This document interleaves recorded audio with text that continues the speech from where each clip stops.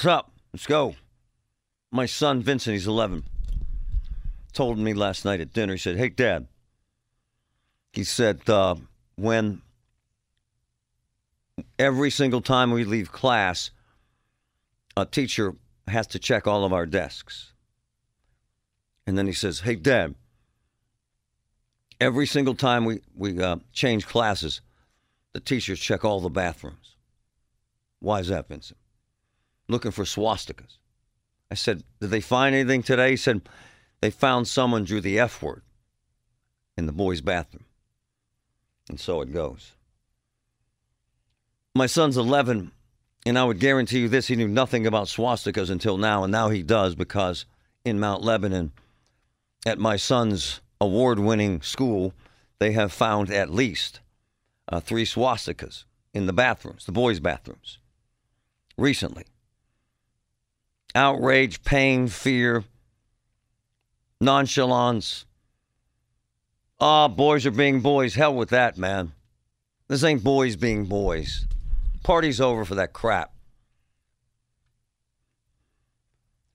From an insider, one of the rabbis in Mount Lebanon said, these are just 11, 12, 13-year-olds, kids, knowing they would get a rise out of the adults. It is scary, Marty, for our Jewish community, and the kids don't grasp the gravity of their actions.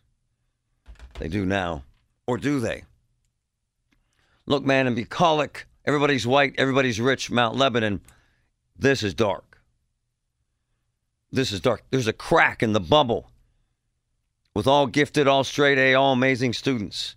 The reality sets in that there is hate, and hate speak everywhere. What do we do about it? How do you catch these kids? Do you call in the feds? Is it a hate crime? Or just ignore and say, boys will be boys. To hell with that. First time, you call an assembly. Say, this is the gravity of this. If we catch you, here's what we do. Kick you out of school. But then 2, 3 times, maybe more. The theory is it's either a couple boys who think this is funny and like getting away with it, or one boy who's troubled. Either way, it's got people scared, anxious, embarrassed, ashamed. It's a middle school, my son's middle school. One of the smartest men I know, former U.S. Attorney David Hickton, joins me. Good morning, David. How are you, sir? Good morning, Marty. How are you? Fantastic, Mr. Hickton. We go way back. You have seen it all twice, as I like to say. But when you've got boys this age doing this sort of thing, sir, it's unsettling, isn't it? Makes me sick to my stomach, really concerning. You know, I think the solution has many dimensions, but the first step is the community has to own the problem. This is not an isolated situation. I think that's happening. The people in Mount Lebanon are good people. As you said, it's one of the best schools in the country. I think the second thing is we have to recognize the venue. I'm a believer in restorative justice for children in school, not punitive justice. And in the adult world, some of the most powerful forums I've been on against hate have been where former skinheads and hate mongers have reformed and come forward. It's really powerful, especially with children. We need to educate. But the awareness is out there now, and now the question is, what specific tactical steps can we take to identify this? I think we need to recognize that hate through the use of a swastika is not just hate against the Jewish community. It's an outrageous historical reference that led to the extermination of a large portion of the Jewish community, and we recognize it for that. But I'm a believer that hate affects us all. And so everybody has to have outrage. We need collective community outrage. And I think we need to recognize that we have moved in the last several years under the fake pretext of political correctness. We've moved the norms so that expressions of hate are now more mainstream. And that is a very dangerous situation. I think the final thing I would say is we need to starkly recognize that in addition to hate against the Jewish community, hate against mankind, the swastika represents an authoritarian regime. And we've moved the norms on that. The suggestion that somehow our democracy doesn't serve us, the suggestion that somehow we need an authoritarian leader like Hitler is out there, and we need to recognize that for what it is, and we need to take it apart. Former U.S. Attorney David Hickton. David, for reference, please give our audience kind of an update on what you're doing, which has significance to what we're talking about today, sir. Well, I just returned from working on coronavirus in the Congress, and I'm teaching again at Pitt, and I've just finished a semester where I taught cybercrime and federal hate crimes. And I'm running Pitt Cyber, where we've launched, since I've been back, a disinformation lab and a democracy institute. And we're about to put the finishing touches on a project about how all technology, especially artificial intelligence, might be used to our disadvantage, and we need to establish guidelines. So I'm really excited about all the things I'm working on, and I believe these are man-made problems that can be susceptible to man-made solutions, but I think we need to be serious. You know, think about the Nazi image and how we used to laugh at it and mock it. There was a big battle years ago in Skokie, Illinois, about giving them access, and at that time we believed that if we let people express themselves as Nazis, they would be seen for the fools that they are. And it became actually a chapter in that famous movie, The Blues Brothers, where they were mocked as clowns. Well, we're not there now. The digital age has made a lot of this more susceptible to being accepted as mainstream, and we've allowed some of our leadership to make hate speech part of their shtick, on the basis that I'm not being politically correct, so I can express these ridiculous views.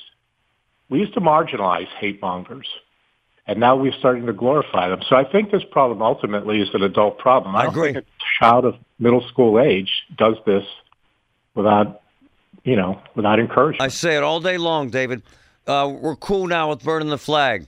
We're cool now with giving the finger to a cop. We're cool now with wearing a shirt in public that says F Joe Biden, FU 46. We're cool with that. And we wonder why we've got 11-year-old boys etching swastikas in bathrooms in my son's school. Can you hang, sir? Sure. It's an important conversation. He nailed it. This is about us, man. It's about mom and dad. This is what our kids are learning. Man, we're a mirror to them. Watch them walk and talk. The way my son chews, the way he uses his voice, the way he laughs, it's me. So if my son sees me giving a cop the finger or burning the flag or wearing an F Joe Biden shirt, my son thinks, hey, that's cool. It's my dad. 3 swastikas, maybe more, in my son's middle school, at Jefferson Elementary in Lebo, in what we call Oz, in the bubble, where everyone's perfect, everyone's gifted, everybody's wealthy, everybody's white, and everybody does everything right. This is not the case here. And I think part of it is dealing with this is more than just, hey, boys being boys. We can't do that anymore. But what do we do? They're trying their darndest, checking every desk, checking every bathroom. Can't put cameras in the bathroom. And acknowledging that this is more than just, boys being boys is step one in my little world. Former U.S. Attorney David Hickton joining me on one of the smartest men I've ever been lucky enough to be around. David, is this a hate crime, sir? Well, it probably is not. It's very difficult to federally prosecute minors in the first place. And in the second place, if you look at Shepard Bird, it probably doesn't fit the definition. There's certainly a crime here, but it would probably be handled by the juvenile courts. And David, is this boys being boys, sir? Or is there something much more grave? Not at all, Marty. This is an outrage, and this should alarm everybody. And as you said, it's been going on for a while. It can be the indicator of something far worse that can happen. It should be taken very seriously. But it's really a cultural phenomenon, and it's going to take mass community outrage. Look, remember when people accepted drunk driving until we started to look at pictures of the victims on billboards? And now it's not only criminally prosecuted very vigorously, but it's not accepted in the community as acceptable anymore. Remember when we used to go through the ridiculous ritual of sitting in open settings with people smoking cigarettes until we realized that secondhand smoke was one of the leading causes of lung cancer. And now we look back at that era and say, what was that about? And that's what's going to have to happen with hate. Hate is going to have to go beyond being not cool. It's going to have to be community shame if you act with hatred towards one another. I remain hopeful that we're going to get there. We just have to have, leadership in the community. We have to have people bring awareness to this. We have to do educational. I don't think a kid of middle school age even understands what a Nazi swastika is. They can't possibly have understood history to understand that. But when you talk about, lynchings and swastikas and burning crosses, there are certain identifiable symbols of hatred that are so outrageous that it's just shocking that someone would gravitate towards that. And we just need to get right at it as if our lives matter. And it always comes back to, what are they learning from mom and dad? When dad thinks it's cool to chant F Joe Biden at a Pitt game, and this happened at the last Pitt game, what is Johnny learning at home? It's same as when Robert De Niro chanted F Trump live on the Tony Awards. We set horrific examples. And now our kids, David, think this is cool. So well, I did a program the other day with Brad Raffensperger, the Secretary of State of Georgia, which people can look at online. It'll be posted at Pitt Cyber. And I'm a believer that there is a bipartisan consensus on what's right here. And he's a Republican Secretary of State who your listeners may remember stood up to Donald Trump when he was asked to find 12,000 votes. And he paid a price for it. But the bottom line is, when you talk to people like that, you realize that this isn't a political statement. And some of these statements of hate have become political anthems for some people. It's ridiculous. Shameful. So you said something. Forget about, we want, what is justice? What is, rather than punitive justice? So a lot of folks would say, grab these kids, throw them out of school. You would suggest otherwise, sir. I did a great study when I was U.S. Attorney with RAND Corporation, which does some really great research. And we learned that if we use punitive justice in the schools, it's counterproductive. We need restorative justice. We need to teach. People are supposed to make mistakes at this age of their life. When they make a mistake, we're not supposed to destroy them. We can take this terrible incident and turn it into a learning experience. And I don't believe that you just go search and destroy and try and ruin someone's life when they're 13 years old. That's what I believe. David Hickton, it's always a pleasure. Really appreciate you, sir. Great points. Thank you. Thank you, Marty. It's amazing. They're learning it from us, folks. If you swear, they swear. Seriously. This is how this rolls, man. If you do the right thing, they do the right thing. Just remember that. It's a phenomenon. What's happening in healthcare here? Forget the alleged walkout yesterday at UPMC. 40 employees out of 45,000. Spare me. Fart in a bathtub. We'll get into that later and the political ramifications of that silliness. But the bigger story, the insanity, is there a nurse out there, a nurse that ever thought that you could make $187,200 a year as a nurse here in the Berg? Anyone? $187,200. How about $208,000? As a nurse, anyone ever thought you could make that as a nurse? Not a doctor, not a surgeon, not a nurse anesthetist. How about $229,341? How about that? As a nurse, anyone? 866-391-1020. I want to hear from a couple of nurses. As a nurse, did you ever imagine you could make $249,600 here in the Berg without leaving the city? It's insanity. This has never happened in the history of medicine. Let me fill you in. So, you have employment agencies now hustling nurses. I'm serious. So, Here's what they're offering nurses. So you go from a UPMC hospital to an AHN hospital, and you go from $30 an hour average pay, 27 really for a starting nurse, 27 an hour, to $90 an hour. And that's the minimum. You can go, these are 12-week contracts. It's insane, man. And what it points out is the insanity in healthcare right now and the desperate push for more nurses. It's bad, man. Can you imagine? There are nurses here right now. They're called local travel nurses. So back up a month or so. I was talking to you about travel nurses. My niece goes to California where they can make $6,000 a week after taxes. Insane, right? Now you can make it here. Just drive across town. It's that bad. So the options, $90 an hour, $100 an hour, $110 an hour, or $120 an hour. $249,600 as a nurse. Would you take that? The young nurses are saying, I'm out of here, bro. I'll work for... And then what they do is they work that contract. Then they go to another hospital and make $110 an hour, which is $229,000. Then they go to another hospital for 12 weeks and make $208,000. It has never happened in medicine before.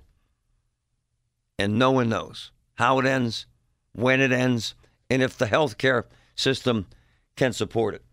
My good friend, Dr. Kevin Wong. Good morning, sir. How are you? Fine, Marty. How are you doing? How long have you been in medicine, doctor? 40th year of practice now. Have you ever seen this, sir? No, and hopefully you never will. I mean, we've seen problems with workforce shortages everywhere, but hopefully this will die down because this is not sustainable. You cannot pay anybody that much out of their proportion normal salary and have it sustainable because hospitals have to get paid. They have to have staffing. We have to take care of patients. You just hope the demand will slow down and will level out across the country. Otherwise, the system cannot sustain this. What happens then? The smaller hospitals, from what I'm already told, the ones that don't have the big reserves and the big income numbers, they could go out of business, sir. Close, shut down. Absolutely. That easily can happen, yes. Unfortunately, yes. Because there's no way a small regional hospital can pay a nurse $249,600, can they, sir? No. So that's why they just have to hope that their local staff will continue to work locally and not go somewhere else. But the loyalty for staff only goes so far in this day and age of big business, whether it's this profession, whether it's sports profession. People will go for that short-term big salary, and you can't blame them, especially if they have big debts. Don't you have problems with, because I heard this directly from a family member who is a traveling nurse, you go to a new facility, there's a new indoctrination, there's a new region, there's a new way to handle things. Don't you create that issue where you're just throwing someone into the fire and they really don't know what they're doing and they're making $250,000, sir? Well, and that has been an issue for years. That's why the original issue of the traveling nurse stopped, because JCH, which does hospital evaluations, requires a certain amount of orientation. So even when that person gets there, they have to orient for so many days to their policies, and hopefully they catch up very quickly because it is a learning curve when you go to a new facility. Electronic records, protocols, etc. So it is a learning curve, and you hope that they take it up very quickly and they're proficient quickly, because that's the other issue we're not even talking about. Dr. Kevin Wong, doctor, you've been at it 40 years. My sister's been at it as a nurse about the same amount of time. And you're kind of old school, and so is she. She ain't going anywhere because she respects and admires what she's doing and is sticking with it. But, doctor, the young nurses, they're saying to heck with it. And they're jumping all over the place, making this kind of money that they never imagined. I think it's a bad thing. Don't you, sir? It is. It doesn't matter which profession, it's a bad thing. You cannot have disproportionate salaries. You hope that the demand will come down shortly, that these peaks will pass, and that the places will be able to function, because these hospitals that are offering that salary cannot offer it. any length of time more than this. That's why there's short-term contracts. Well, I mean, they're not going to be able to sustain this. And so they either got to get enough staff and come back to normal staffing salaries, or they will not be in business. Well, and here's the personal dynamic of this that you just kind of touched on, Doctor. So you got nurses on the floor making $30 an hour. They bring in a young nurse, and they pay her $120 an hour, and all she did was move hospitals across town in Pittsburgh. That creates some anxiety, doesn't it, sir? Well, I mean, anxiety, animosity. That's right. But also the fact that that person coming in does not know the floor, does not know the policies. So who's working harder there now? Yeah, it's dangerous. And would you recommend, if you had a daughter or a niece, would you tell her, get on that horse and ride, make the big bucks? Would you tell her that, Doctor? Well, I mean, I personally have told people they shouldn't do it for a lot of different reasons. But obviously, if they've got big debts to pay, or they're young and they want to go somewhere, can't hold them back. I mean, this is what they need to look at. I mean, for young people who haven't seen the country, but it's a perfect place to do. I mean, as I said, traveling nurses have been around for a long, long time, and just like traveling doctors, but the salary differential has never been this crazy before. It's insane. Thanks, Doc. Have a good one. Scary. However, man, if I got a young daughter and she has $100,000 in student loans, and she says, Dad, I can pay off my loans in a year. I can make $250,000. I'm saying, go for it, girlfriend, now. If you're a nurse and you're making $249,600 and you don't have to move out of the city, because the rules have now changed. As Dr. Kevin Wong says, travel nurses have always been around. You always made more money than others, but not this kind of money. And then prior to this insanity, you had to go to California to make $6,000 a week. Not anymore. So now you can work at one hospital for 12 weeks, then go to another hospital system and work for another 12 weeks and make nearly $48,000 for 12 weeks. It's not good. By the way, if you're a young guy, a young gal, and you're a nurse, I'm doing it. I'm paying off my loans. I'm saving money for a house. It's life-changing money. But it's jacking with the healthcare system. Big time. My friend Joanne in Point Breeze, good morning. Hi, Marty. You're making this sound like it's all about money, and a lot of times it is. If you have anybody in these hospitals now, you better make sure you're in there and checking on what's happening. I mean, it's not, the nursing field, what's happening, and people are going into it for the money. And you can keep looking at the money thing, but it's more than about money. You hope you don't get stuck with a needle and end up dying. You hope you don't catch a disease and dying. So it's more than just about money. I agree with you. Look, my family, I have a bunch of nurses in my family. They spent their lives saving lives. Never made more than $30 an hour. But now they're making $120 an hour. And my dear, it's about money. Well, you're trying to make like it's such a wonder. If people are doing that, I'm telling you, if you have anybody in the hospital, and I don't blame them, but that traveling nurse thing been in play for a long, long time. Not like if this. You have family members. Not like they this. They have been paying a lot more money if you're a traveling nurse. Not like than this. If you're here. You're not listening to me. She wants to fight with me. It's not true. As I said, if people would listen, they've been traveling for decades. But now, generally, if you go into a hospital, most nurses are making $27 to $30 an hour. And you go in at $120 an hour. It's historic. It's explosive money. And it's not a good thing. It's funny, Chief Harbin, who's retired, says, wonder if the same thing will happen with the cop shortage. No. This is actually an amazing observation. Cities are dramatic.